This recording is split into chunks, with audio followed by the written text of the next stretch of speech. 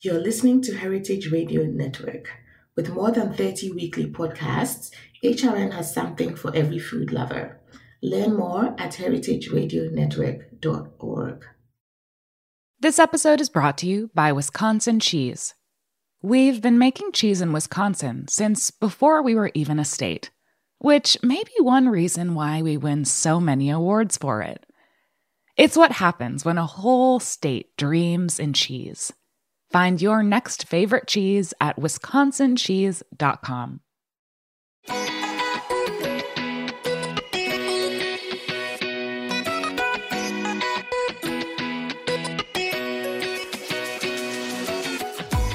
You're listening to Item 13, an African food podcast, and I'm your host, Yom Akuaku. Every week, we'll delve into the delicious world of African food, including chefs, curators, and bloggers. Here's the show. Welcome to another show of Item 13. I have another Selassie in the chair with me today. We have Selassie Doche, who was born in Accra, Ghana. For those, if you've been listening to this show forever, you should know where Accra is by now. Accra in Ghana, but was raised in the American South. Food has always been a large part of her life, and for the last several years, she's worked at several well-known fine dining restaurants in the Bay Area. She currently works as a chef de cuisine at High Felicia in downtown Oakland, California. Welcome to the show, Selassie. Thank you for having me. It's a pleasure. It's a pleasure. I'm excited. Like I was telling you off air, you're the second Selassie I'm talking to today. So it's like Ghana girl reunion in some ways. Thank you for joining us today. I think we're going to be delving into some really important topics here, but I always like to start with like your personal story, how your family ended up in the US, growing up in the South, if you have some color to add to that, and then just how you ended up in food. Yeah. So I was born in Accra. My dad is a chemist, an organic chemist. Okay. Yeah. And my mom is a nurse. So when I was born, my dad was actually, I think, living in either the UK or in Canada. So when I was about like one, we left, me and my mom, we left Ghana to join my dad in Vancouver. So that was our first trip. Yeah. Lived in Vancouver till I was about 3. Then we moved to Georgia, Atlanta, because my dad received a position at Georgia Tech, and he was going to get his he was going to get his PhD there. So that's how we ended up in the States. My dad graduated and got his PhD while my mom was working at Grady Hospital, which is a very well-known hospital in Atlanta, Georgia. So just after about 10 years, we moved to North Carolina. That's where I went to like middle school, high school, so that was most of my formative years. That's how I really got more into like cooking more, because like I was always in the kitchen with my mom. Always helping her, like cutting onions or peeling garlic or sorting through spinach to make spinach stew. And I always took like a lot of like math and science in high school, because having parents from Ghana, they wanted me to either be the top 3 of a lawyer, doctor, or an engineer. But I wasn't really interested, so I took like some food classes actually in high school. There's a basic like food class. So I was like, well, I cook at home. This sounds cool. I'm taking as many, honors and AP classes as I can, but I still want to have fun. So I took this class called Foods as an elective, like I want to say like junior year. Then I took it again senior year. And then I was like, all right, food is kind of something that I want to do. Like I don't want to go to school for anything else. So I went to school in Charlotte. After we moved to North Carolina, we moved to the Raleigh Durham area. My dad wasn't working in pharmaceuticals, and my mom was working at a Duke hospital. So, I mean, lots of sorry.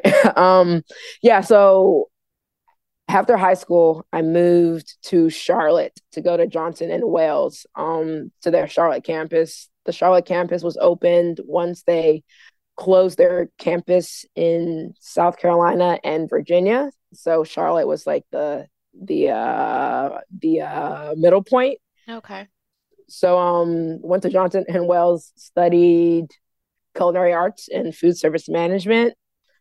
Went for 4-year program, stayed in Charlotte for about like 2 years. I got my first fine dining job sophomore year of university. Oh, okay. So you didn't like you've always worked in fine dining then was going to be one of my questions. Oh well, so in high school, I had worked at like a burger and pizza Okay. shop. So Okay. that was like my first like real job. Mm. I started off as a actually working the register. And then I was like, you know what, this I don't really like interacting with like guests so much. Like, is there a way for me to like be in the kitchen? And they're like, Yeah. well, the kitchen's kind of full, but like we're looking for like a busser or dishwasher. So I started off bussing tables, then washing dishes. Then finally they started me off doing some prep in the kitchen. Then next thing I know, I was working pizza, I was working grill. I started there, I want to say when I was 16. So yeah, like junior year of high school, Yeah. then worked junior year, senior year, and even like graduated like working there because that was like my main high school job. Mm. But I mean, I kind of want to say that like it was a lot of fun because we were just like a bunch of high school kids making pizzas and at the end of the day. But that also like made me realize, you know, like I don't want to do anything else. Like I love cooking and I love having food. So like when I was looking for schools to attend, like I was looking like I applied to Johnson and Wales and the CIA, which is the Culinary Institute of In New York? America in New York. Yeah. And then I also applied to like some regular hospitality programs at Mm. like UNC Greensboro and UNC Charlotte. I actually got into every school that I applied to, so just had to like figure out where I wanted to go. I didn't want to go to New York because I don't like the cold. So I chose to go to Johnson and Wales, Yeah. which also wasn't like too far from home. So like Charlotte's only like a 3-hour drive, so like I could drive home when I wanted to. So started school. Uh, that was an interesting experience. I didn't really have to go to culinary school. I just went because like my parents said you need a degree in something. Yeah. So I was like, all right, why not go to culinary school? So I mean, it was like the academic side was Hmm. like really easy because academics are easy for me, but like the cooking part was also like pretty easy. Yeah. Like I was really just learning like the like terminology of Hmm. like the classical French cuisine because that's so basically that's like how they start you Yeah. off in the That's culinary world is classical French, you're like European, Italian. So like I knew how to like cut things. I knew how to like hold a knife and like actually like cook. So I was just like learning like, oh, a very small dice is called a brunoise, a medium dice is called a like bâtonnet, just like French Those are terms. all French Yeah. to me. But whilst I was there, like I knew that like I wanted to check out some of the restaurants too. Okay. So one of my classmates, he was working at one of the top seafood fine dining restaurants in Charlotte called Upstream Seafood. It specialized in like Asian style flavors, but with like seafood. So there was like a sushi bar, there's like an oyster bar, but like we did all types of seafood. But he was there as a busser also, and he was trying to get into the kitchen. So he was like, "Hey, there's a position as a busser," which is kind of strange. Like it's always a busser position that's opening up now that I think about That was it. always sort of your foot in the door to a kitchen. Yeah, yeah. So I was a busser, like serving water and bread and like just doing that. And then finally I told him like, hey, like my goal eventually is to get into the kitchen. Like this is cool and all, but like Yeah. I'm a cook. Like I want to cook. So they said that, well, how about we have you expo because then you can see like the food going out. And I was like, all right, that's cool. I've never like done that before. So like I learned how to like call out the tickets and pretty much like How the kitchen runs, essentially. yeah. But like it was really like fun because like I'm the one guiding service. Like, Mm. hey, like take this to this table, take that to that table. All right, like cold slide. Like, are we ready to like are we ready on the salads that are Mm. going with the entrees? Like that was truly a fun experience. So once I was done with that, finally a morning prep position opened. So they're like, well, now that you have seen what the final plates look like, now you can see how things are prepped, Yeah. how they're started. So I prepped. Then they finally moved me onto the line.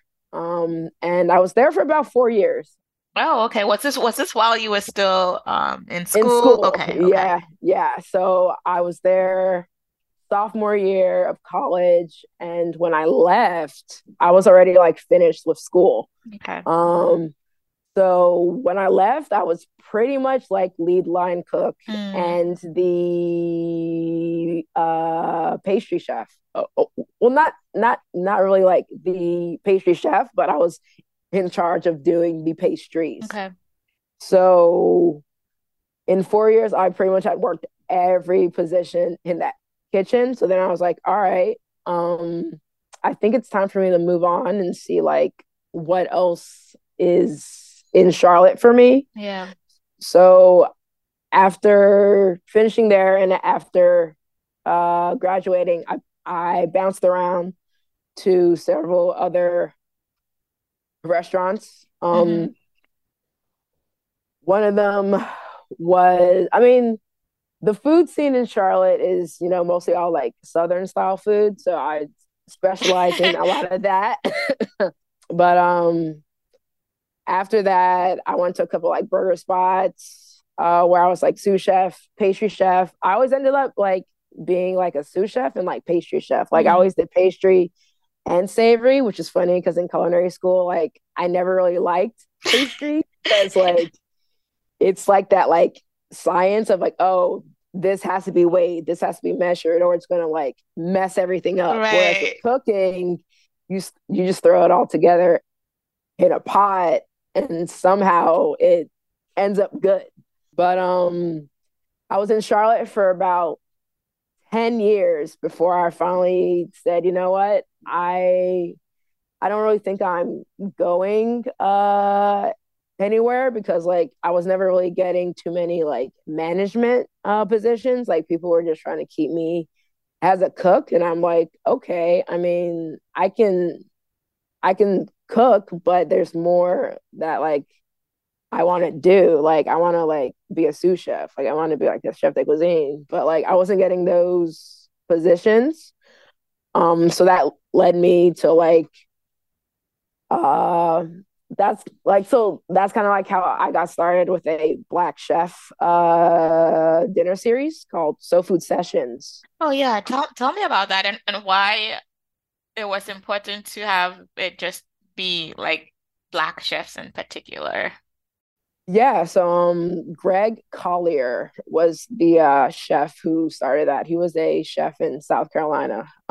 He was actually looking for like a breakfast cook. So I reached out to him like, hey, like I saw you're looking for a cook, like let's meet. But like during this interview, we got talking about like being Black chefs and how like we don't see us and like we're not getting those opportunities. So like after telling him like what's been happening, like he was like, well, it's because you're Black and like people don't know how to work with us, people don't know how to interact with us. So he was telling me that he was going to start this dinner series that was like something for us by us because like Hmm. we didn't see ourselves and all the other chefs who were doing dinners were like white chefs and they weren't like trying to include any other chefs of color. So Greg and some of his other chef friends, it was Jamie Barnes, Jamie Turner, Greg Williams, and Greg's wife Sabrina, and then also Michael Bowling. Those are the founding chefs. They Hmm. had one dinner, and Chef Greg was like, "Hey, like, do you want to like just come and like hang out with us?" And I was like, "Hell yeah!" So I just like helped them cook and helped them play, and just like the pure Blackness. It's just like this is what I've been missing in every Mm. kitchen, like that, like there's just something about like when Black people when we come together, it's just like family, Yeah. like it doesn't matter if you've never met each other like before, like you hang out and we just like click. So then I'm curious, like you had that, like it sounds like your career was growing to an extent. You've created this community of, with other Black chefs.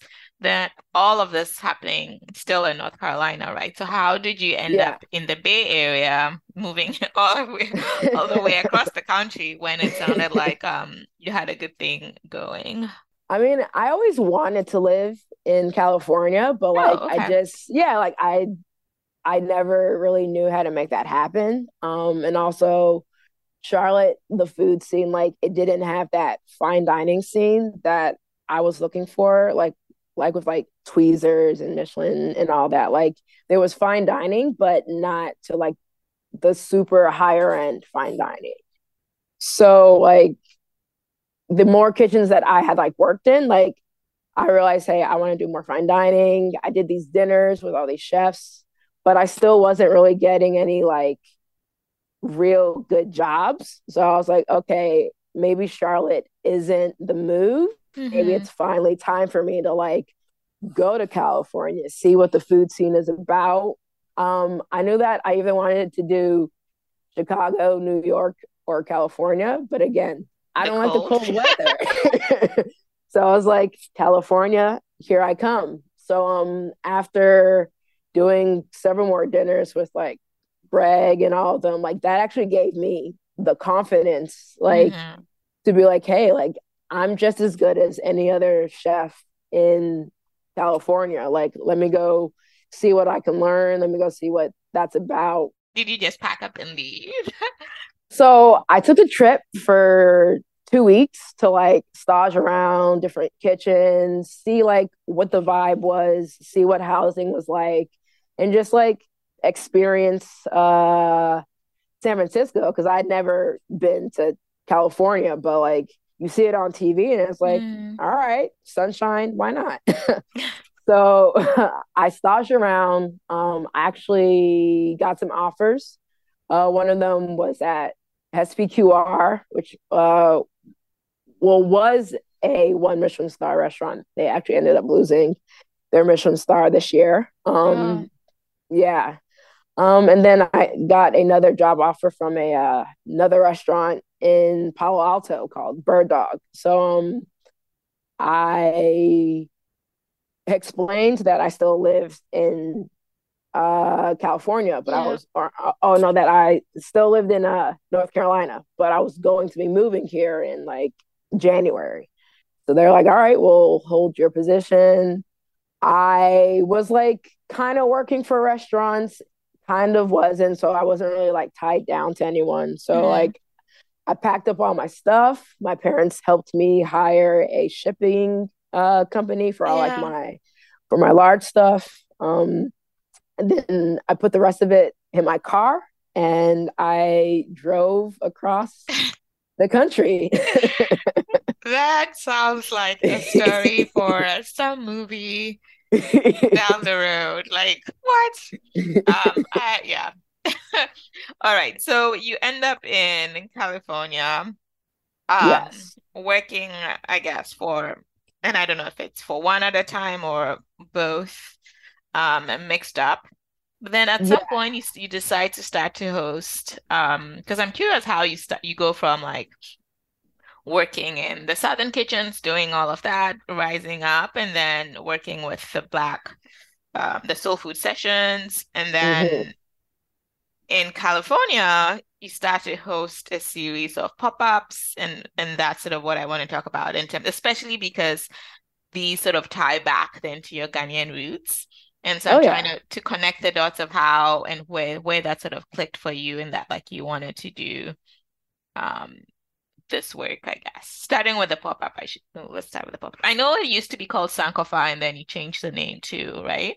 Yeah. So, working in these kitchens, like I moved to San Francisco because like everyone kept saying, it's progressive, there's a lot of diversity. So I was like, all right, let's see. But like I still wasn't seeing anyone that looked like me in these kitchens. I think when I started working in San Francisco, I worked at Murad, and that was the most Black people I'd ever seen Mm, in a Michelin fine dining kitchen. And like but it wasn't the same like community that I felt with Soul Food Sessions. mm, So that kind of made me like, all right, well, I've had this small experience with this series in Charlotte. Like maybe I should try and do my own.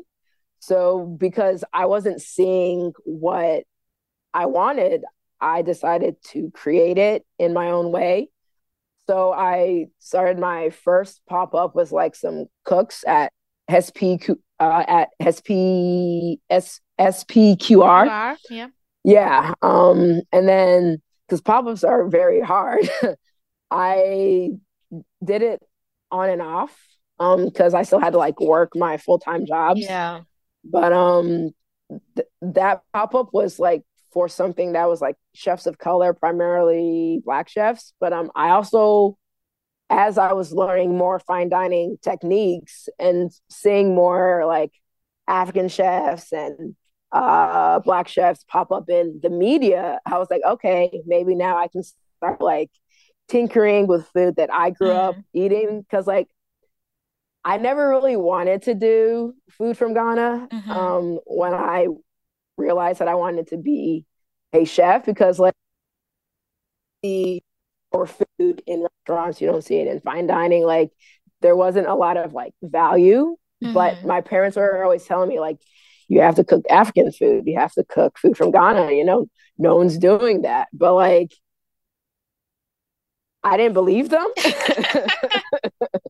I didn't think that like it would like I didn't think that it could be a thing. But like as I got older and as I started to see it more, I was like, okay, French food is boring, Italian food's boring. Like everyone else is already doing Yeah. that. Like, even in like fine dining scene, like it's still all the same stuff. So after like talking to my mom and just like calling her and like getting some recipes so I can like write them down, you know, I started like tinkering with like suya and jollof rice, and I started following chefs like Eric Hajapong and Zoe Hajonia and Selassie Hatadika, and I was seeing like the stuff that they were doing, and I'm like, oh shit, like that's solid. Like, all right, we're like, there is a space for us. Like, it may not have been like as big as it is now, but I was starting to see like, okay, there are chefs out there doing it. So that's when I started Sankofa, which, you know, means to go back to your roots, to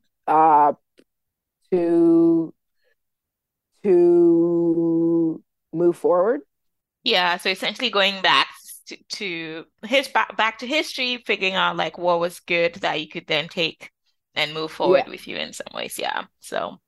So that inspired me to like look into all of the food that I had grown up eating, and I was like, all right, how can I put a fine dining spin on this? Because I had learned that like fine dining in Michelin is really easy. Like, it's not like cooking with like fire, how I was doing in the South. There's a lot of like sous vides and like hydrocolloids to do like the consistency. So I like realized, all right, this isn't the type of food that I necessarily want to do. Like, I still cook things from like scratch. Like, I don't really like to simmer things in a bag. It's just weird to me. It's weird. It's weird. But that made me start to that made me start to look back more into my food. But then talking to my parents, you know, I'm in Ewe and Sankofa isn't Hakan term. Yeah. So like doing more research into like my culture, and I was like, okay, well, I still want to tie it in. So like, I'm still, you know, going back to my roots, but I want to tie it into like the Ewe culture. So my dad was like talking to like my aunts and uncles in like Ghana and saying, you know, Selassie wants to start this pop-up, this restaurant, like let's help her come up with some names. So my dad came up with like this long list of names for me to like try and pick, and I was like, all right, this is cool. So then I settled on Halade, which is tasty in Ewe, or it appeals to the tongue, as my dad told me the translation. So Sankofa pop-up changed to Halade Test kitchen. Yes, thank you. Yes. All right. I think now is probably a good time to take a quick break, and then when we come back, want to dive more into like what you did with Halade Test Kitchen in terms of some of the creations that you had, and then transition into what you've done with another forum for Black chefs. And then we'll wrap up with sort of some of your specific experiences. I want to get your thoughts on fine dining in general, and then we'll do a rapid fire question. So we'll take a quick break, and we will be right back.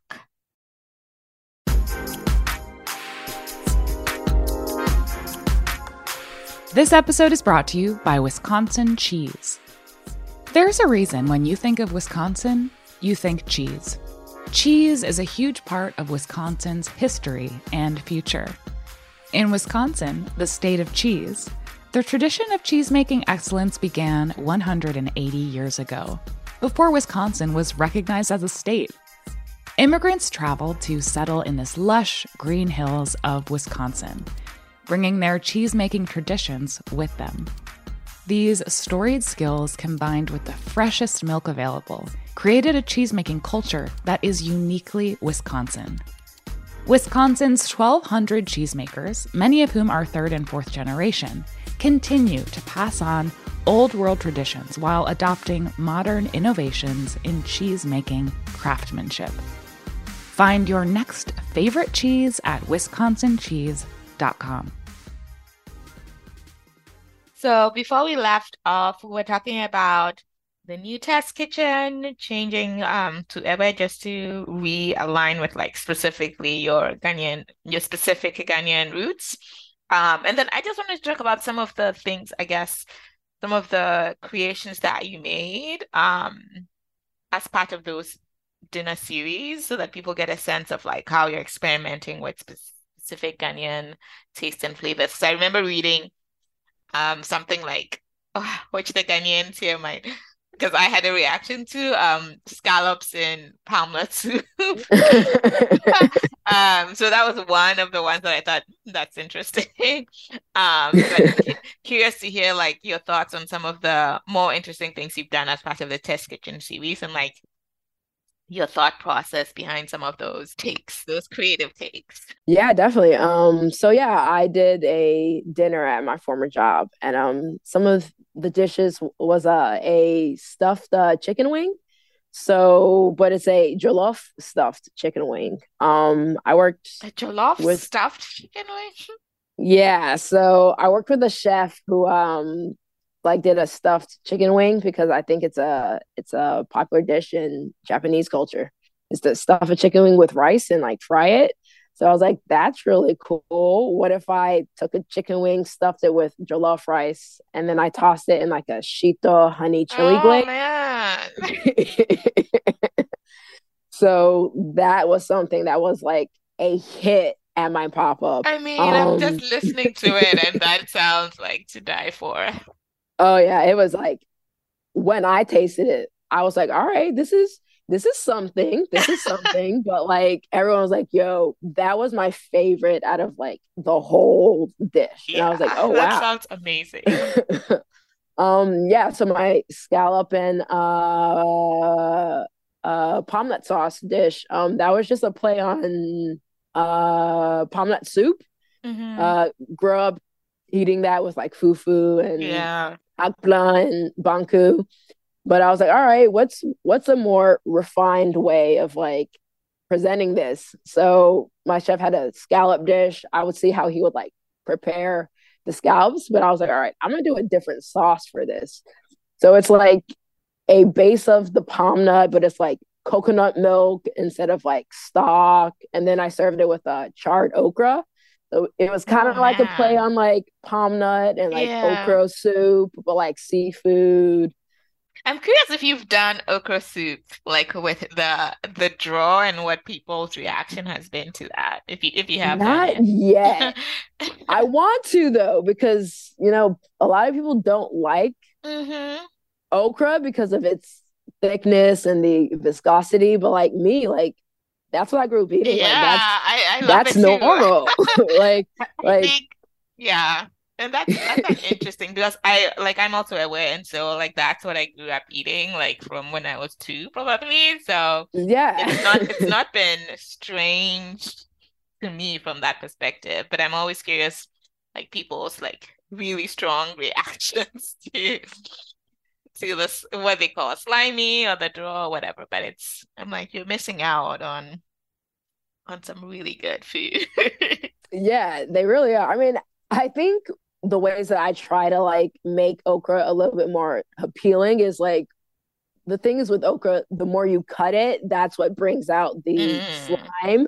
But if you cut it less, it's not as slimy. But also, my chef showed me a technique to cook okra where like you blanch it and shock it whole, and then that like draws out some of the slime. So like when you cut it and like sear it, it's not like super slimy. It's still kind of like crisp and like crunchy, but just has like a little bit of that like slime. So that's what I did so that I could still add okra to the dish, but not have it be like this super viscous, thick soup. No, that sounds good. I look forward to seeing it on a menu that you have sometime soon. So is that an ongoing series now? Like, where do you host it if people were interested? Like, what's the story around how that's set up? So I kind of had to take a break from doing it full time. I Okay. do it like here and there. Like I was just doing a chocolate dinner where I was able to represent High Felicia, but I was also able to represent Helade. Mm-hmm. So if I get invited to do events, that's normally when I'll like say, hey, I'm doing a pop-up. I would like to get into doing it like once a month, maybe, just to Okay. like keep it going. But I'm still waiting to find like a solid location so that like I don't have to do it at a different spot, each month. Right. And then I also wanted to touch on like a hard pill to swallow. One, Yes. I was like, that's a mouthful. Tell us why it's called that. And then like what the story is behind like what you're trying to do there also. So a hard pill to swallow. It's a dinner series that's pretty much based off of Soul Food Sessions. It's something that's for Black people in hospitality. So chefs, somms, mixologists, restaurateurs. But it's also going to talk about like how hospitality is rooted in racism and how Black people have had to rise from that. So, because a lot of people don't like to talk about race, a lot of people don't like to talk about slavery, that's how I was like, okay, this is going to be, it's a hard pill to swallow, Mhm. So that's, so that's how I came up with that name. Okay.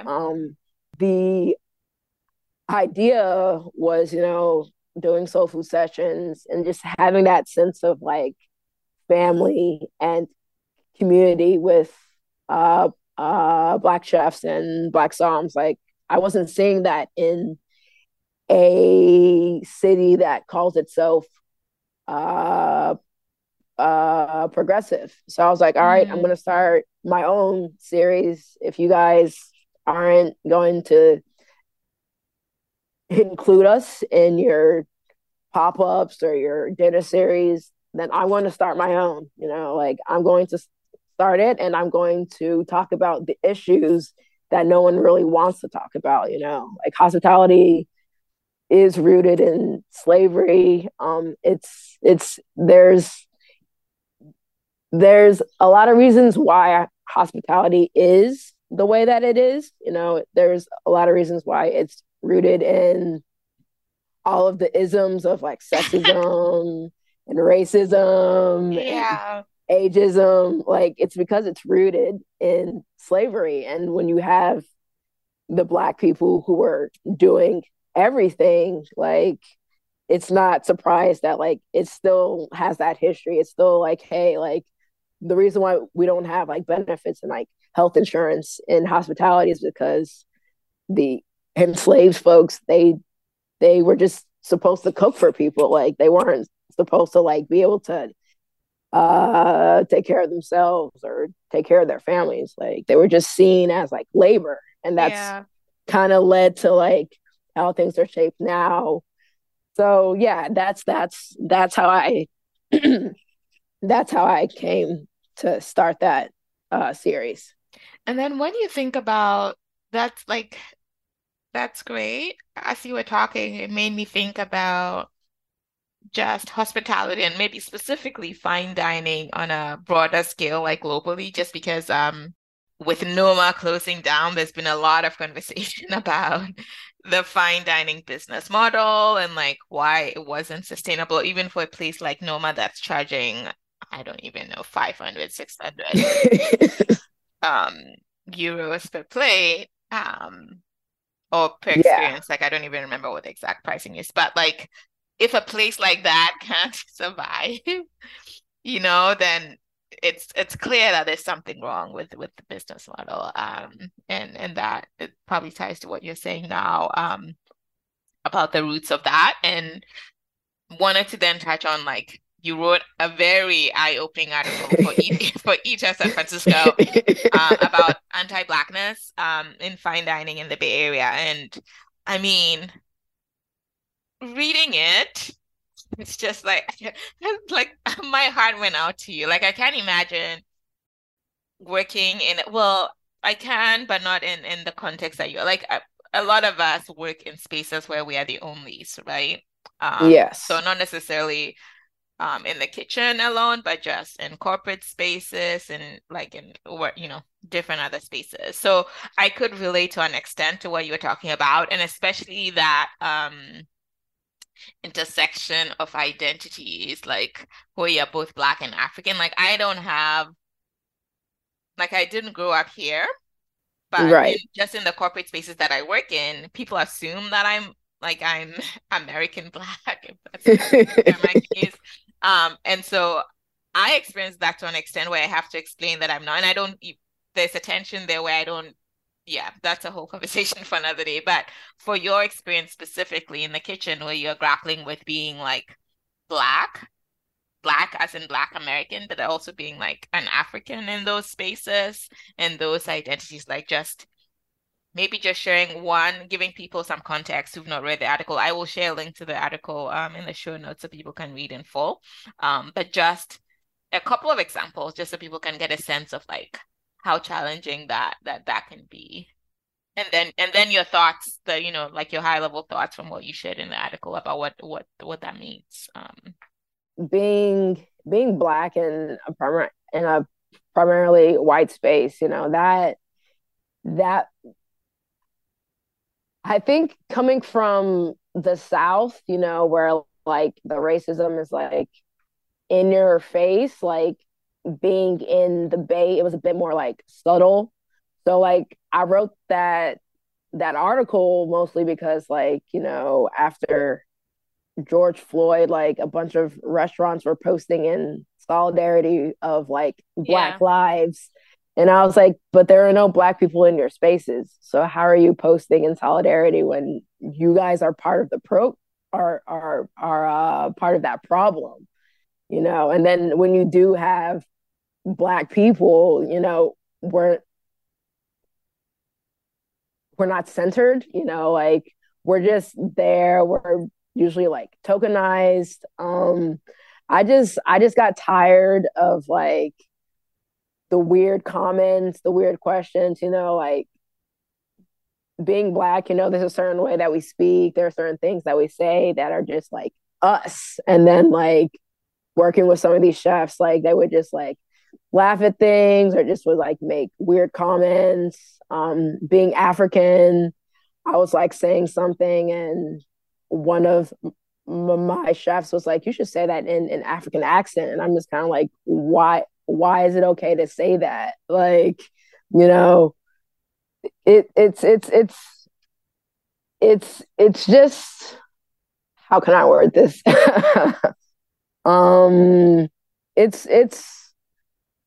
It's a lot, I really just got frustrated at the end of the day. That's what really just happened. I got frustrated and I was like, you guys aren't doing anything. You guys are part of the problem. Someone needs to say something. Someone needs to speak up because like when you are usually the token, you don't feel like you can speak up because no one really there has your back. So, I mean, I wasn't necessarily trying to speak up for like all Black people in fine dining. I was just saying like, hey, like these have been my experiences. I'm sure there are other chefs and somms and mixologists who have felt similar, but like they don't feel like they have that voice. Yeah. A lot of us don't feel like no one's really like looking out for us. You walk into a kitchen, you're like, all right, I see. And it's like, damn, like no one here looks like me. So no one's really going to like get like, hey, what you said, that's not funny. Like you don't always have to like use hip hop to like try and have a conversation with me. Like we're chefs. Let's talk about food. Like we don't have to talk about Black culture, like try and find ways to, I guess, just make Black people feel not like we are the other, if that makes sense. Yeah, that makes sense. And so you eventually transitioned to, and you're now working at High Felicia, which is a Black owned, if I remember correctly, a Black owned fine dining restaurant. Yes, Black owned fine dining in downtown, multi-course tasting menu. It started off as a pop-up on the owner's patio. And then Oh, okay. yeah, so like she also works in fine dining and was fed up due to the racism in fine dining. So she was like, I'm going to start my own space.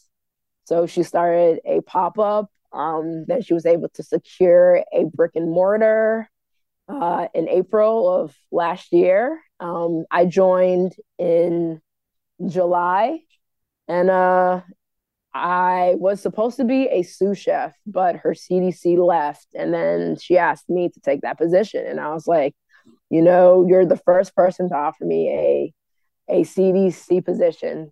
So yes, I will take it.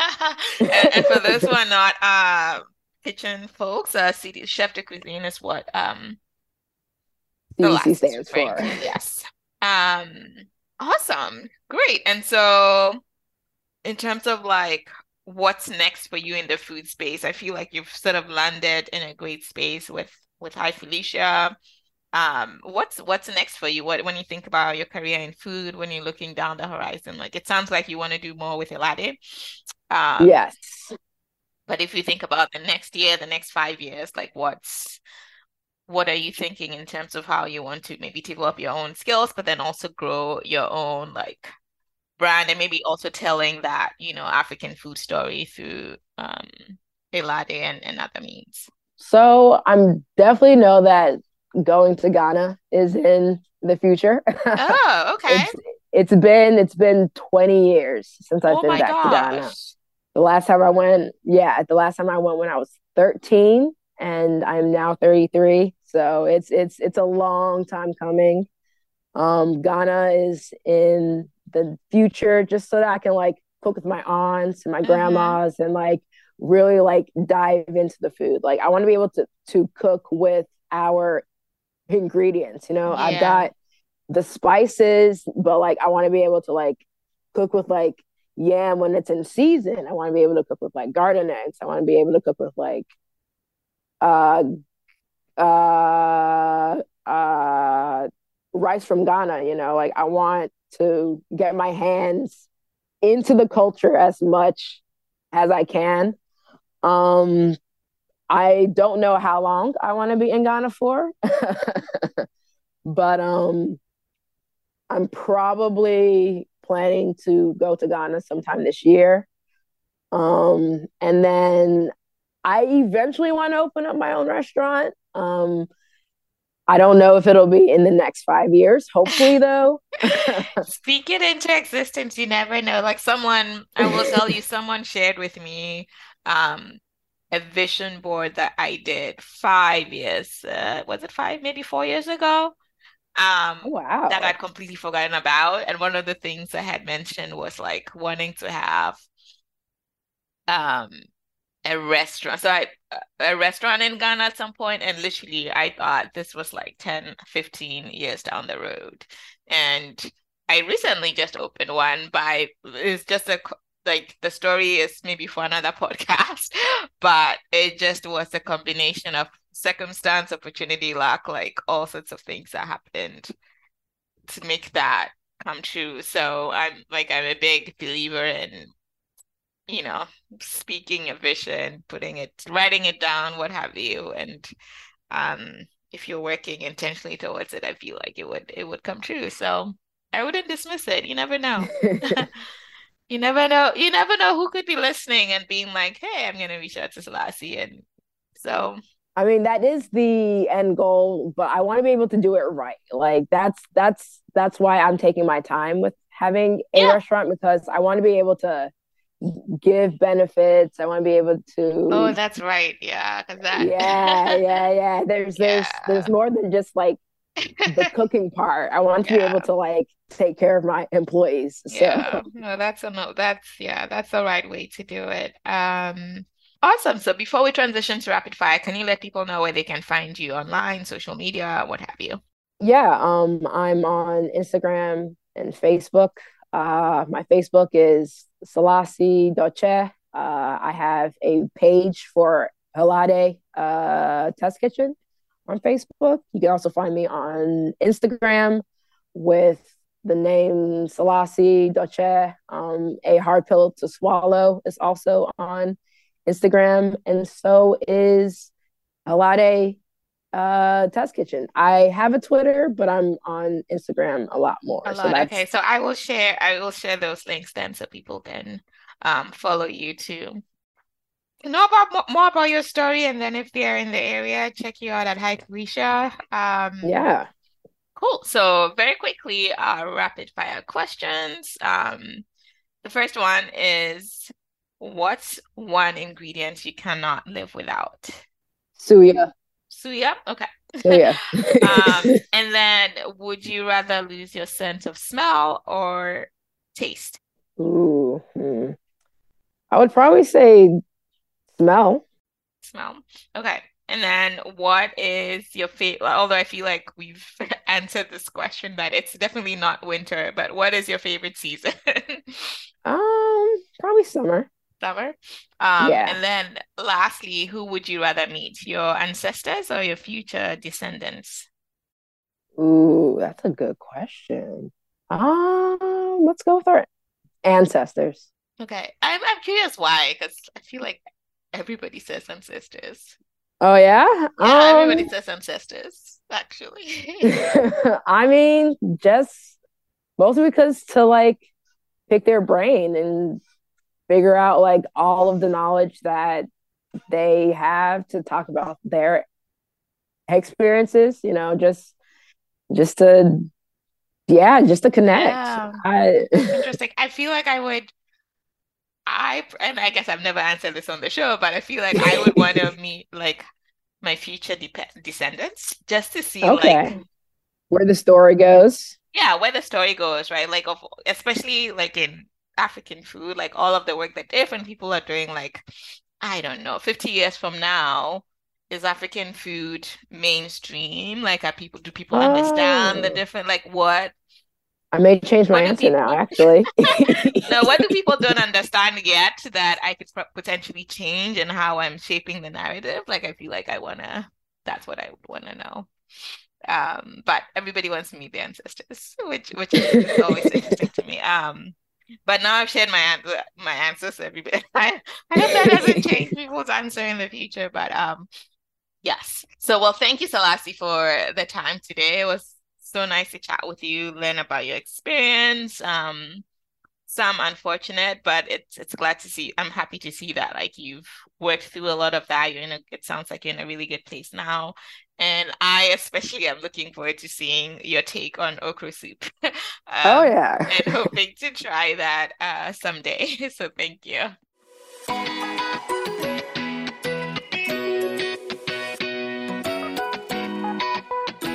Item 13 is powered by Simplecast. Thanks for listening to Heritage Radio Network, food radio supported by you. Keep in touch at heritageradionetwork.org/subscribe.